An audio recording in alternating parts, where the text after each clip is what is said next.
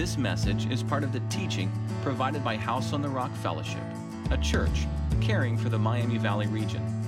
Before you listen, be sure to access the notes in the download section of the message page.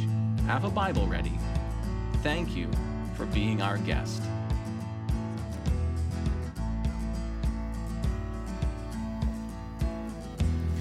Good morning. My name is Paul, the teacher here, one of the elders at House on the Rock. To our guests, thank you for being with us. You are very welcome here. It means a lot that you join us on a Sunday morning. Those watching online, thank you for tuning in. I'm going to take out a Bible, take out the notes that you received when you walked in. We're going to move through a passage in Matthew together. EDC, everyday carry. The things that you can't leave the house without. It's a set of keys. Maybe it's a purse. It's a wallet. Maybe it's a watch. Maybe it's a pocket knife. Maybe it's a particular coffee mug. These are the things that you can't face the day without these things. They are your everyday carries. And it's not just that they're these things, they're the right kinds of these particular things. So no, it's not just keys, but they have to be these keys. It's not just a phone, it has to be this phone. It has to be this coffee mug. It's particular to you. And if you don't have them when you get to the day, you're like, this stinks. I can't do anything. Maybe it's a particular type of coffee. Not just coffee, it has to be this kind of coffee. How many of you guys, or maybe ladies, also carry a pocket knife? My grandfather carried a little old-time pocket knife as long as I can remember. Yeah, right. Adam, would you come up here for a second, please? You got your pocket knife with you? Yes. All right. Where's it at, buddy? It's always this one. This is the Adam Bennett everyday carry pocket knife. That's legit, man. That's serious. Do a lot of work with that, Adam Bennett. But let's just say, just to prove my point, that it wasn't this knife. Maybe a butter knife would work, right? Because it's a knife. Come on, hold it with pride. We're gonna face the day with the butter knife. Right? Yeah. Men, would that work? Is that yes? It's right? No? Sarah Gosser's like, absolutely. We are that effective. and I've seen you carry coffee. I've seen you come in drinking coffee in the morning. Particular kind of coffee? Black coffee. Black. And when I think of it's this, it's just no sugar, no. In fact, someone gave me something that maybe you would like. This is actually a 5-pound bag of coffee, but this is Valhalla Java Odin Force Blend. Forged from the volcanic soils of Indonesia, nutrient-rich soils of Central and South America, Death Wish Coffee Company presents Valhalla Java Odin Force Blend. With maximum flavor and a high caffeine content, this coffee will bring you back from the nights you thought you'd never wake up from. Do you bleed black? And there's a spokesman in the back, if any of you would like to, he's probably drinking it right now. This is what our sound guy drinks before he runs sound at church. But I mean, coffee's coffee, right? Coffee's coffee, so maybe instead of that, maybe it's my wife's vanilla biscotti. That'll get the job done. And I've seen you have a mug that you'll carry around, right? But we don't have to be too particular about the coffee mug. Maybe my wife's pretty little Starbucks one will work. So it kind of matches your shirt. It does. We are ready to face the day with our butter knife, vanilla biscotti coffee, and our nice, pretty Starbucks mug. But yeah, it pops. Now, we had a building day here at the church. Lots of projects. Guys, girls are coming in with massive tool totes that just screamed competency and ability. But it doesn't have to be a particular, any bag will do, right? Any bag will do. So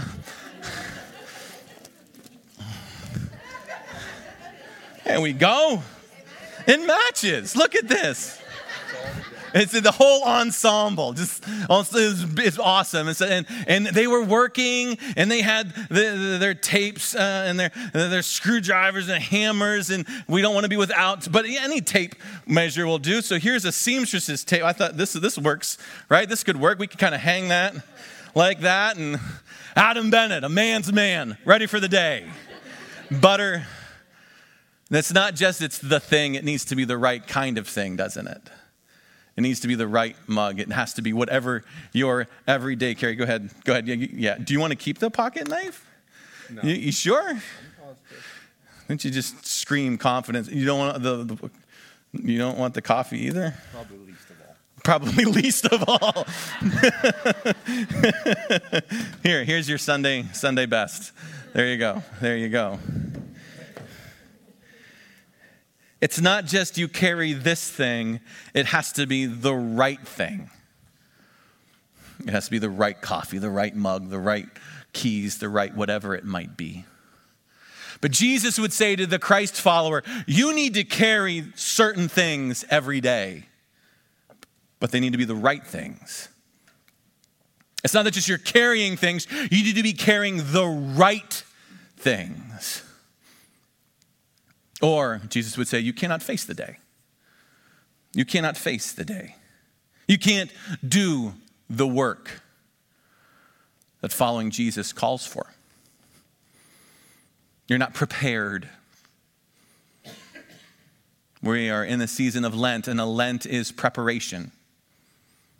Lent means making ready, looking ahead to crucifixion and looking ahead to resurrection morning. And how do I enter into that? So we heeded the invitation of John the Baptist, who said, come out to the wilderness. Come out to the wilderness. And we've done that. We are doing that.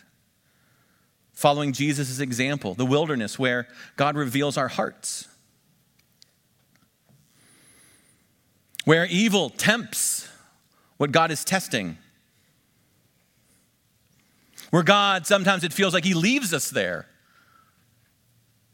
But he leaves us with his promises, his commands, where our relationship with God is fortified. Last week, hearing the words of God, we pressed down to the topic of heart. What is our heart? How are we taking our heart seriously? We said our heart is a garden. It's ready for seeds. You can plant flowers, or you will plant weeds. What does that mean to take the heart seriously? We looked at some of the numbers, habits that we practice, the way we position and posture ourselves before the grace of God that lets God do things within our heart space, and how to take that seriously. But as we move through wilderness and as we move towards Jerusalem and the cross, Jesus would say, hey, you need to have these things with you. You need to bring these things, and you'll be prepared. So please open up the Gospel of Matthew 16. I've been reading through the Gospel according to Matthew together. I encourage you to do that. There's reading guides out front if you haven't. And jump on in with us. And we're going to be looking through a passage today that you will read through over the course of this week. Matthew 16. And we'll start in verse 21, and we're going to go through the first section in chapter 17. And when we get to this place in the gospel, there's a shift that happens in how Jesus interacts with his disciples. Up to this point, there's been big teaching with lots of people and lots of gatherings. But now it's as if Jesus begins to hone in specifically on his followers, this proper, closer group, to get them ready for something that's coming down the path. As we look at this passage, you're going to see a few things as we read through. You're going to see a summary statement in the beginning. You're going to see a brief argument that Peter and Jesus have. Jesus is going to give his disciples a specific teaching, and then he's going to show them and reveal himself to the three on the top of a mountain. All of this to get them ready for what happens. So as I turn to Matthew 16, you turn to Matthew 16. I'm going to start reading in verse 21, and I'll read through 17, verse 13. And we do ask by the power of the Holy Spirit that God would press these words into our hearts and our minds. May there be good seeds here that grow in our souls. Matthew 16, let me start in 21. From that time, Jesus began to show his disciples that he must go to Jerusalem and suffer many things from the elders and chief priests and scribes, be killed, and on the third day be raised. Peter took him aside and began to rebuke him, saying, "Far be it from you, Lord, this shall never happen to you." But Jesus turned and said to Peter, "Get behind me, Satan. You're a hindrance to me, for you're not setting your mind on the things of God, but on the things of man." Then Jesus told his disciples, "If anyone would come after me, let him deny himself, take up his cross, and follow me. For whoever would save his life will lose it. Whoever loses his life for my sake will find it." Verse 26. "For what will it profit a man if he gains the whole world and forfeits his soul? What shall a man give in return for his soul? For the Son of Man is going to come with angels in the glory of his Father, and then he will repay each person according to what he has done. Truly I say to you, there are some standing here who will not taste death until they see the Son of Man coming in his kingdom." And after 6 days, Jesus took with him Peter, James, and John, his brother, and led them up a high mountain by themselves. And he was transfigured before them, and his face shone like the sun. His clothes became white as light. And behold, there appeared to them Moses and Elijah talking with Jesus. And Peter said to Jesus, "Lord, it's good that we're here. If you wish, I'll make 3 tents here, one for you, one for Moses, one for Elijah." And he was still speaking when, behold, a bright cloud overshadowed them. And a voice from the cloud said, "This is my beloved Son, with whom I am well pleased. Listen to him." When the disciples heard this, they fell on their faces and were terrified. But Jesus came and touched them, saying, "Rise, have no fear." When they lifted up their eyes, they saw no one but Jesus only. And as they were coming down the mountain, Jesus commanded them, "Tell no one the vision until the Son of Man is raised from the dead." And the disciples asked him, "Then why do the scribes say that first Elijah must come?" Well, he answered, "Well, Elijah does come and will restore all things. But I tell you, Elijah has already come." They did not recognize him. Did to him whatever they pleased. So also the Son of Man will certainly suffer at their hands. Then the disciples understood that he was speaking to them of John the Baptist. Maybe you were able to see a little bit of a summary in the beginning and Jesus' argument with Peter about what that the path, the agenda ahead looks like. Jesus gives them some teaching, and then he takes 3 of them and gives them a special revelation, a special picture to help them move forward. Now let's just walk through this morning, finding those everyday carry things that a disciple needs to have. Let me go back. Let's look at verse 21. From that time, Jesus began to show. That means to explain, to prove something, to give evidence of. Began to prove to his disciples that he must go to Jerusalem to suffer many things from the elders and chief priests and scribes and be killed and on the third day be raised. It kind of appears as you follow with the disciples that Jesus gets to Jerusalem and all this stuff happens and they had no idea. Like, holy cow, how did this happen? When according to the Gospels, Jesus worked constantly, arduously, to help them understand what the path ahead was to be. And he gives them this summary. Hey, there's going to be suffering. I will be killed. And on the third day, I will be raised. Jesus says, if you're going to be prepared, you need to carry with you every day the right story. Would you write that down in your notes with me this morning? The right story. A follower of Jesus Christ needs to be carrying the right story, not just a story. Many of us live in a story. For some, it's a story you got from mom, from dad. It's a story you got from school. It's a story you got from the internet. It's a false story. It's a false narrative. But Jesus says you need to be carrying the right story. And the right story has these elements of Jesus. It's Jesus suffering, the Son of Man suffering. It's the Son of Man being killed. It's being raised from the grave. So let's just unpack that. Because Christ followers suffer. We have a habit of suffering. Sometimes we suffer for the right story. Most of the time we suffer for the wrong story. We suffer because we just make wrong choices. We suffer because we are disobedient. We suffer because we give in to culture and false narratives. But Jesus says, if you hold on to the right story, it involves suffering for these reasons. But what is it? He says, I will suffer at the hands of the politically powerful and the religious elite, the scholars and the experts. I will suffer at their hand. So let's figure out why that is. You have to jump ahead to Matthew 26 when Jesus actually interacts with them. Matthew 26. And this is a passage I've brought you to before, and I would say that you need to get a hold of what's inside of this if you're going to have the right lens by which to read the story and know the story. As Jesus is interacting with the Pharisees, with the Sadducees, with the high priests, Jesus says this to them. He's kind of on trial. He's been arrested. This is after Gethsemane. This is after the Lord's Supper. Verse 64 of chapter 26.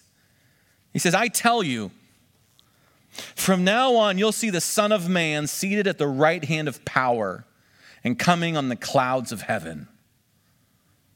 Then the high priest tore his robe and said, he's uttered blasphemy. What further witness do we need? You have now heard his blasphemy. What's your judgment? And they said, he deserves death.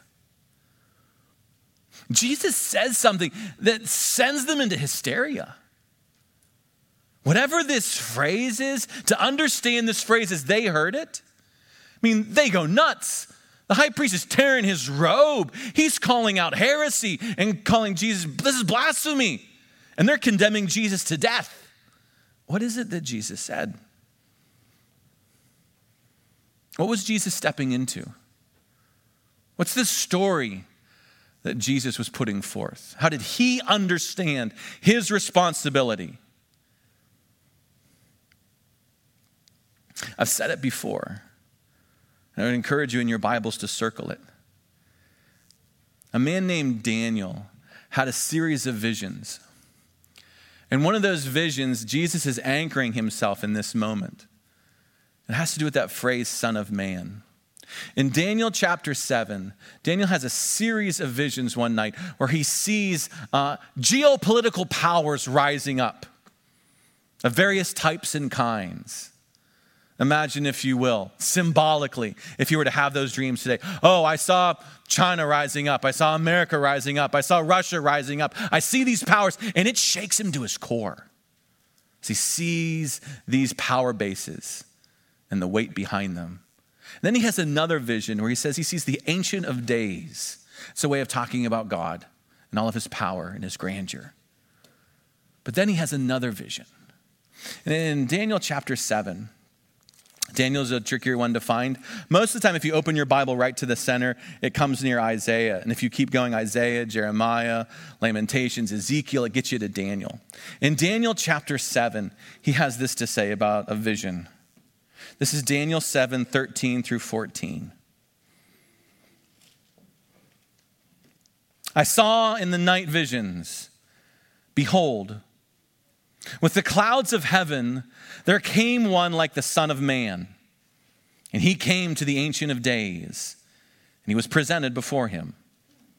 And to him was given dominion and glory and a kingdom, that all people, nations, and languages should serve him. His dominion is an everlasting dominion, which shall not pass away, and his kingdom one that shall not be destroyed. He goes on to see one of those beasts come and ravish the people of God, but God rising up again afterwards. But this is where Jesus grabs that phrase, Son of Man, because this is how Jesus understands his purpose, his ministry. He's the one who's stepping into the vision that Daniel had of one that God has appointed and given all divine authority to, but also one who will suffer on behalf of all God's people. He will stand in for all of God's people. And he is one who will come again because his kingdom is an everlasting kingdom. What Jesus says to the Pharisees, the Sadducees, the religious leaders, to the high priest is, I am the one whom God has given divine authority. I am the one who will suffer for all of God's people. I am the one who will come again and rule and reign forever. And if you're a person in power, if you're an expert, if you're political, there's no greater threat than this. If you have your own kingdom and find out that there's a greater who will rule over, 40 times through all the Gospels, this is how Jesus presents himself. People call him Lord. People call him Messiah. People will call him Christ. Jesus always presents himself as Son of Man, meaning the one who is given all authority, the one who will suffer for all of God's people, the one who will return again. Those three elements are always at play. This is the story, is what Jesus is saying. This is why I'm here, is what Jesus is saying. But here's the thing that really stinks. We as humans have a habit of getting this story wrong all the time. We have a habit of skewing, distorting, misunderstanding the story. I mean, just look in Matthew 26. There are a whole bunch of people who are supposed to be experts. They're like, that's not the story, and Jesus is not the center of that story. We will get the story wrong. We will pull out the parts that we don't like. I really don't like the fact that Jesus has authority. I like to do my thing. Oh, the whole suffering on behalf of all people, the whole sin thing. Maybe we could take the sin piece out because that just makes people upset. We don't want to hurt people's feelings. I don't want to talk about sin. Let's take that out of the story. Oh, he's coming again to hold me accountable. There's accountability. My actions. There's consequences. Oh, maybe we'll pull that part out of the story. We as human beings can't handle the right story. In fact, this is exactly where Jesus and Peter collide. If you go back to verse 22 in Matthew 16. Jesus says, this is the story. I'm going to go suffer at their hands. I will be killed. And on the third day, I'll be raised. Verse 22, Peter took him aside and began to rebuke him, saying, far be it for you, Lord. This shall never happen to you. Another way to translate that and understand it, Peter almost presents it as a prayer. God, you are merciful. You will never let this happen. God's not going to let that happen to you. God's a merciful God. He's a loving God. How could that happen to you? There's no way. God's loving. He wouldn't do that. And to that, Jesus, attuned, says, get behind me, Satan. Now that's harsh. That's a little harsh, isn't it?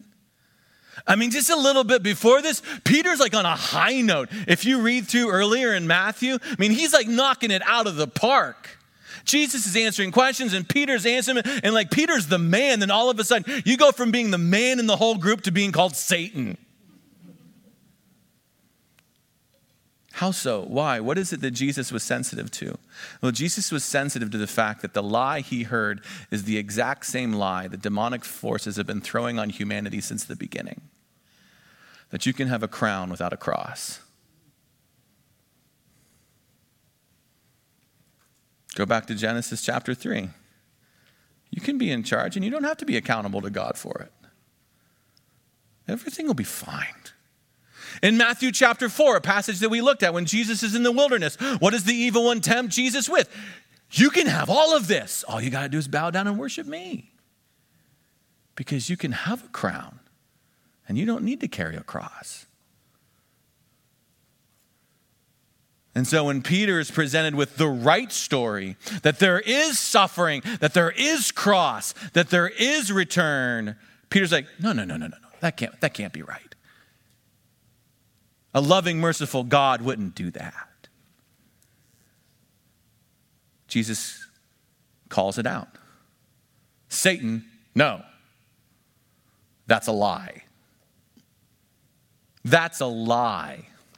Get behind me, Satan. You are a hindrance to me. What you are telling me, if I were to give into that story, would ruin my day, would ruin my ministry. That's holding me back. That story will hold me back from what God is calling me to do. For you are not setting your mind on the things of God, but on the things of man. Man likes to have a crown without a cross. God says this is how we save the world. You need to carry with you the right story. But each day you need to have the right resolve. Write that down. The right resolve.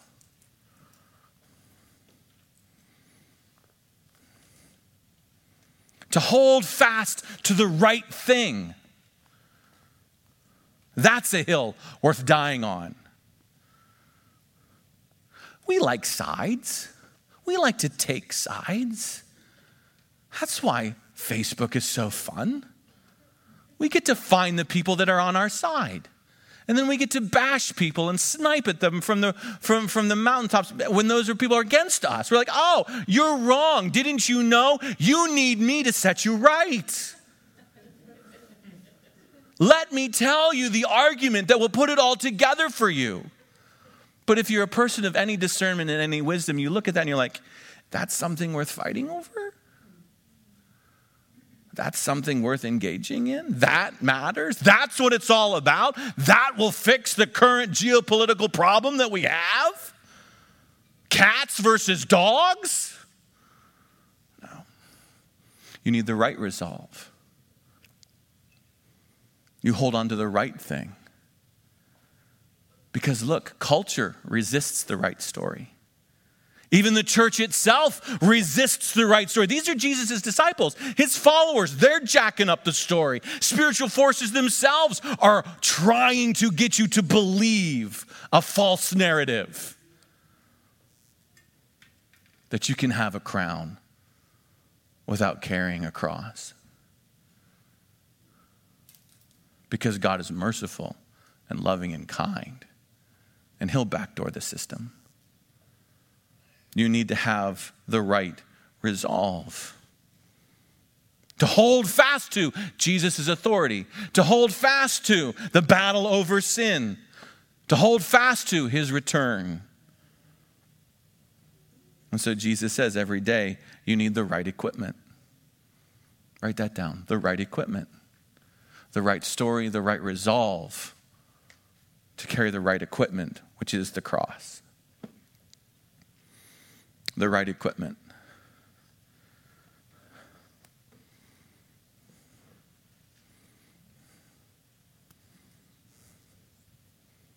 Verses 24 through 28. Let me start reading verse 24. Then Jesus told his disciples, the conversation continues. If anyone would come after me, let him deny himself, take up his cross, and follow me. For whoever would save his life will lose it, but whoever loses his life for my sake will find it. What will it profit a man if he gains the whole world and forfeits his soul? Or what shall a man give up in return for his soul? The right equipment, the cross. Here many of us fail. Here many of us suffer with the right story, that what Jesus is inviting us to is a life that includes suffering and cross and self-denial and death. We like holding on to Jesus Christ. And don't get me wrong, singing and worshiping together and singing about what Jesus has done is important. And we gather together with our artists to do that. We like Jesus' cross. That's awesome. It's beautiful and it's powerful and there's so much grace and love there. But we forget the part of the story that says, you're supposed to bring yours too. Where's your cross? Dietrich Bonhoeffer was a theologian and a scholar, a pastor in the middle of Nazi Germany. And he was heartbroken because he saw that the church had so compromised itself and pretty much became a tool of Hitler. So he tried to raise up a disciple-making movement. We as elders have read and been studying some of his stuff because he confronts what he calls cheap grace. Cheap grace. In essence, a crown without the cross. He's eventually arrested, held in prison. And in 1945, as the Allied forces are sweeping through and as Germany, the Third Reich is crumbling and people are being set free, Hitler goes through to, in essence, clean house. And he has Hitler dragged out and hung up, he has Bonhoeffer drug out and hung by piano wire and killed. But Bonhoeffer was known for saying this in his book, Discipleship. He said, every call of Christ leads to death. Every call of Christ leads unto death.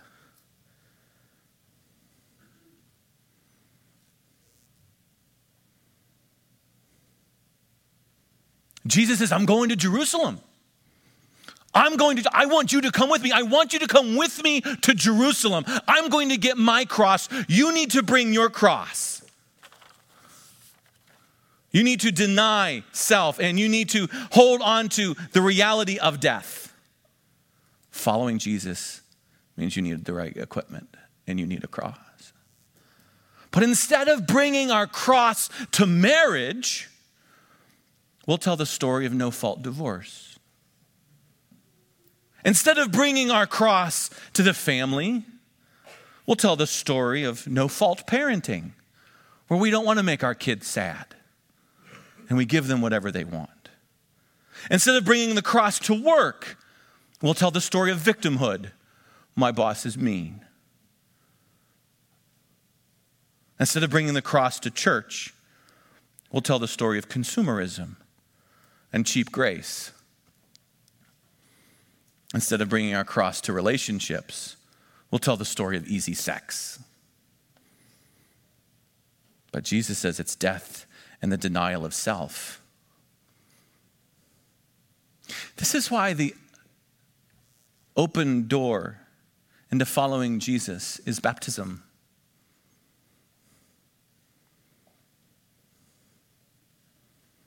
Repent and be baptized. That's what Peter would say in Jerusalem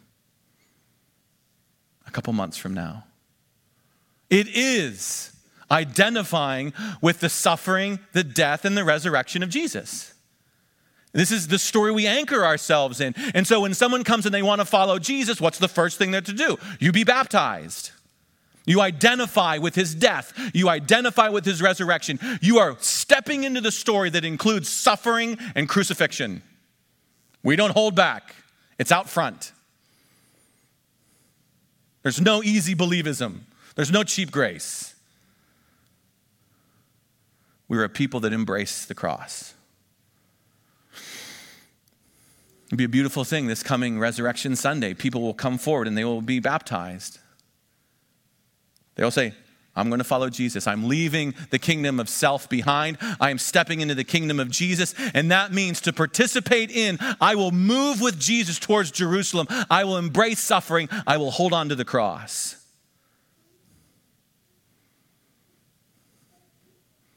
Jesus says, I'm going to Jerusalem to get my cross. Are you bringing your cross with you? Without the right equipment, you can't do the job.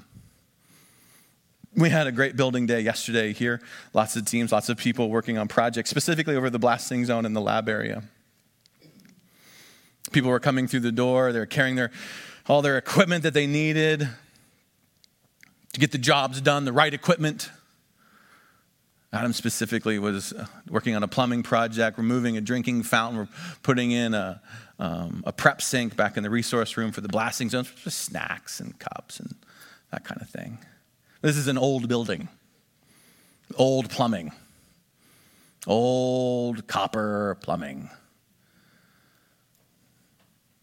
And he and my son Jackson, who was helping, they kind of collided pretty early into the problem that they needed to tap into this old copper plumbing, which means they needed the right equipment, the right fitting, so they could put in the new sink. Without the right equipment, you couldn't get the job done. I'd be like, duct tape? Does that mean, right? Could you do that? Duct tape would work, right? Wouldn't that work? No. You need the right equipment to get the job done. Later in the day, I was the one that got sent to Home Depot with the shopping list of their supplies. That was a great idea. Give the pastor a credit card, go to Home Depot, get the stuff we need. All right? Okay. There was a list that they gave me. We need this and this and this and this and this. As I'm going through the store, my phone vibrates and Mr. Bill said, we also need you to pick up this particular electrical part. Deb's eyeballs got really big. Like, Paul's going to kill somebody. Yeah, right? I know the electrical stuff. But he sent me a picture. He said, we need 4 of this part. So I go to the electrical section, and there's this size of a football field with all these, and I'm just going up and down the aisle because I need to have the right part. Without the right part, you can't get the job done. And I found what I thought was it. It was a little bit different, but it was kind of close. So I sent a picture to Mr. Bill. Is this it? Is this what I'm supposed to have? He's like, yes, that's the part. Awesome. Because without the right equipment, you can't get the job done. Jesus says without the right equipment, you can't get the job done. You cannot do what love will demand of you, what sacrifice will demand of you, what the gospel will call you to without a cross. In marriage, in family, work, day-to-day obedience. Without, before you stepping out the door, you grab your keys, you grab your coffee, and you pick up your cross. Jesus says, you can't do it. You can't follow me.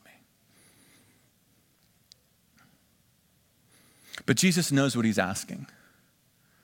Because it's putting the bar pretty high, right? I mean, in the age of consumerism and where you can get whatever you want whenever you want it, because this is America, and God bless America,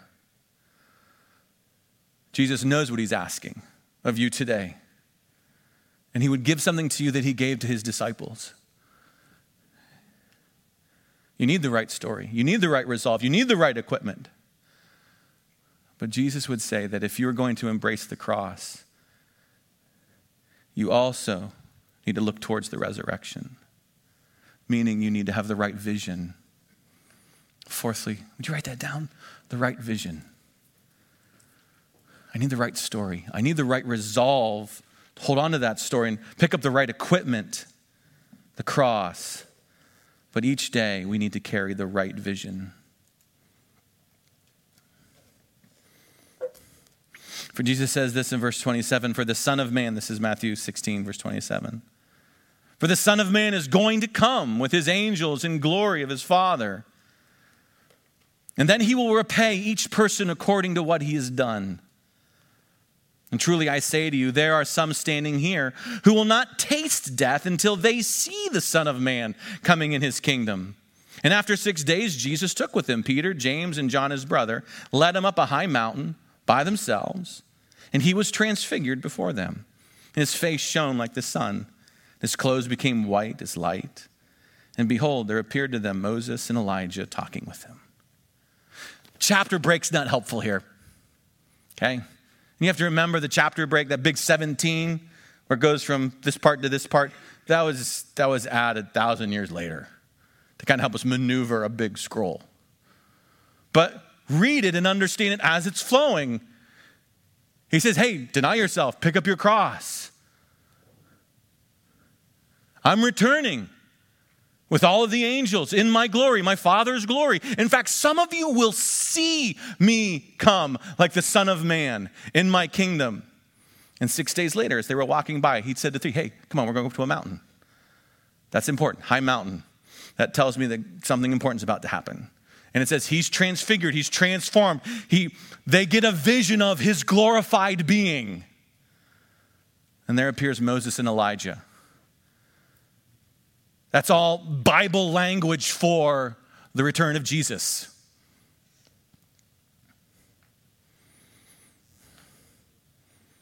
He said to them, hey, I need to go get my cross. You need to bring your cross. But to do that, hold on to this. I'm coming back. I am making this right. Did you notice how Peter got it wrong again? Dude, I love this guy. There's room for me. There's room for me, because I would have screwed it up too. Here he is, transformed, his glorified presence. And here's Moses and it's Elijah, this beautiful mountaintop vista. And it's amazing. And there's probably really good Hillsong music in the background. And it's just, and it's smoke machines and the lights are, and I'm just having this high mountain moment. And Peter's like, oh, this is great. Shout to the Lord, all the earth, let's. And I know I'll build him a tent, and I'll build him a tent, and I'll build him a tent. And we could stay up here forever on the mountaintop. Because who doesn't like to stay up on the mountaintop where everything is just right? And in the middle of putting his second foot in his mouth, God jumps in and says, hey, this is my son. You really need to listen to him. And it says it throws him to his knees. And Jesus says, do not fear. Do not fear.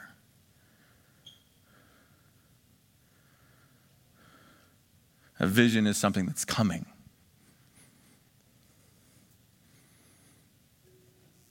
It's something that's on the way. He said, we need to go down the mountain now. Hold on to this vision. In fact, I want you to share this vision. Share this picture of the Son of Man after I've been resurrected. Help the other disciples put this in context. Help them get the story right. Once he's returned and once he ascends to the Father, hey, you guys need to know we saw this. Jesus told us all about this. We need to hold on to this. This is important. But in this moment, Jesus, we need to go back down the valley. We need to pick up our cross.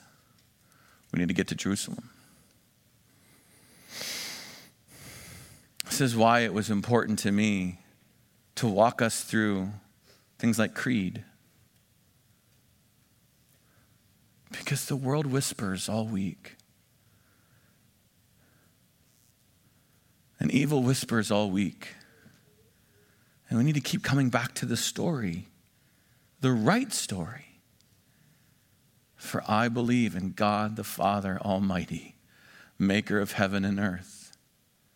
And in Jesus Christ, God's only Son, our Lord, who was conceived by the Holy Spirit, born of the Virgin Mary, suffered under Pontius Pilate, was crucified, died, and was buried. He descended to the dead. On the third day, he rose again. He ascended to heaven and sits at the right hand of God the Father Almighty, and will return to judge the living and the dead.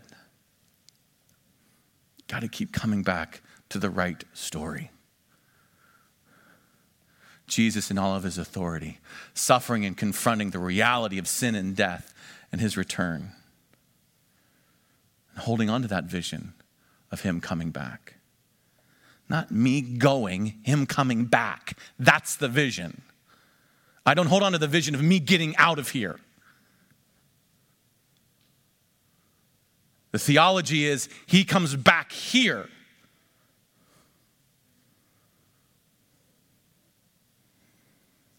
Where's your cross? Did you bring it? Where's your cross?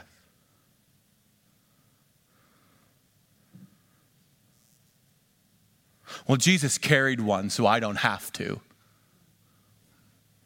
No. Jesus carried one so you would know how to.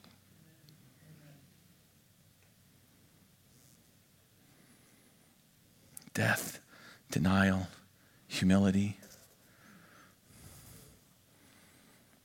We know that there's things that we have to put behind us. That's what Jesus is. Get those lies behind me. Get that lie behind me. There is no crown without a cross. I will have to suffer. I must suffer. That's how love moves forward. Love doesn't move forward in power and manipulation. Love moves forward in grace and submission. So I bring my cross. What would that look like? Let's take marriage or being single.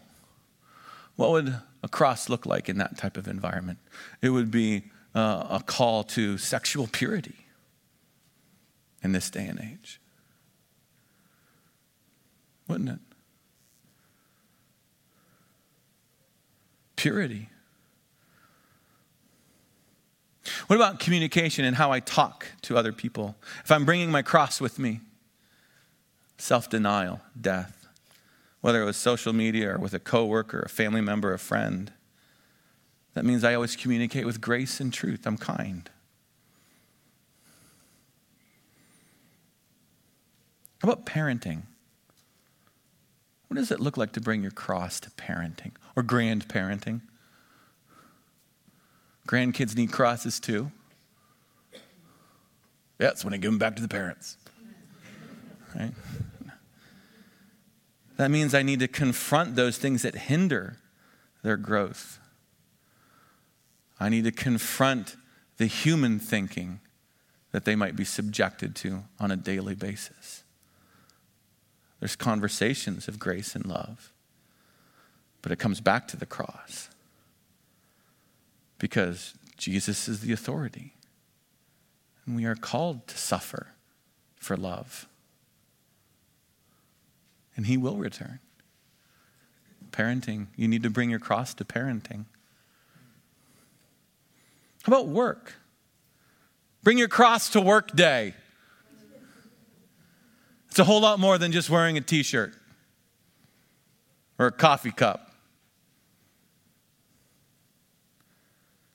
That would be humility, valuing conduct and character, knowing that I labor for the Lord.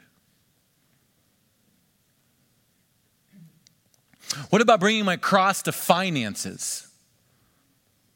Easy now. That's my money. Oh. Historically, when the church practices seasons of Lent, it's built around 3 disciplines: fasting, scripture reading, and giving alms, financial generosity. We have often taken our Easter offering and given it away in its entirety to missional projects, gospel endeavors. And we had some ideas that we had been kicking around. I had conversation with Corey, Hope Team, and what was floated was, what if this year, understanding what's going on in the world, what if we took our whole Easter offering and we gave it to the refugees in Ukraine, to the gospel workers on the ground, bringing people water, bring people food. We have some contacts. And so, yeah, let's do that. So you see there's information in your notes to encourage you to maybe start setting aside money for an offering, a larger offering. Maybe it could be the biggest offering we've ever received. And knowing it's not going to stay here, we're sending it away. We're going to send it to those that we see in the news who've been chased out of home. And we give from a place of reflection. Wow, I have home. I have friends. I have stability. I have safety. I have a church family. I have things that I can complain about. No one will shoot me for it. No one's hunting me. No bombs are dropping on my kids right now. God is gracious to me, and I have some that I can share. I will give. I will give to this. And in that, I humble myself and I put my cross on. Because instead of maybe going out to eat, I want to pick up my cross. Maybe instead of buying Starbucks, I'm going to pick up my cross. Maybe instead of doing this and this and this and this between now and Easter, I'm going to pick up my cross. And setting aside to give towards this end. That's an idea. Another option, let me float by you. Go to Kroger's. Pick up a couple Kroger cards. I call this the Ramona program. Mo does this, and I think it's awesome. And others of you do this. Go pick up a couple Kroger cards and just have them with you. You will bump into somebody who has a need. The Holy Spirit will bring them by. Give it to them. Hey, Jesus wants you to have this. God bless. Have a great day. Could be a $10 card, $25 card, I don't know. If that's too much for you, put it in the offering basket and give it here. Because people come through the doors constantly. And that's one of the things that we do to help meet needs. Here's a Kroger card. Will that help this week?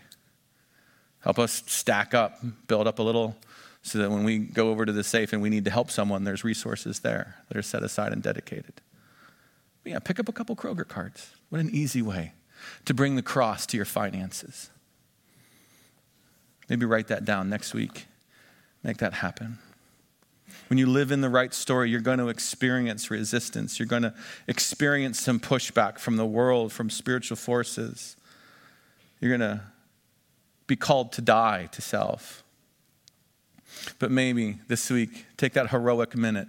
That alarm goes off. Put your feet on the ground. Step into the right story. Ask God to give you the right resolve.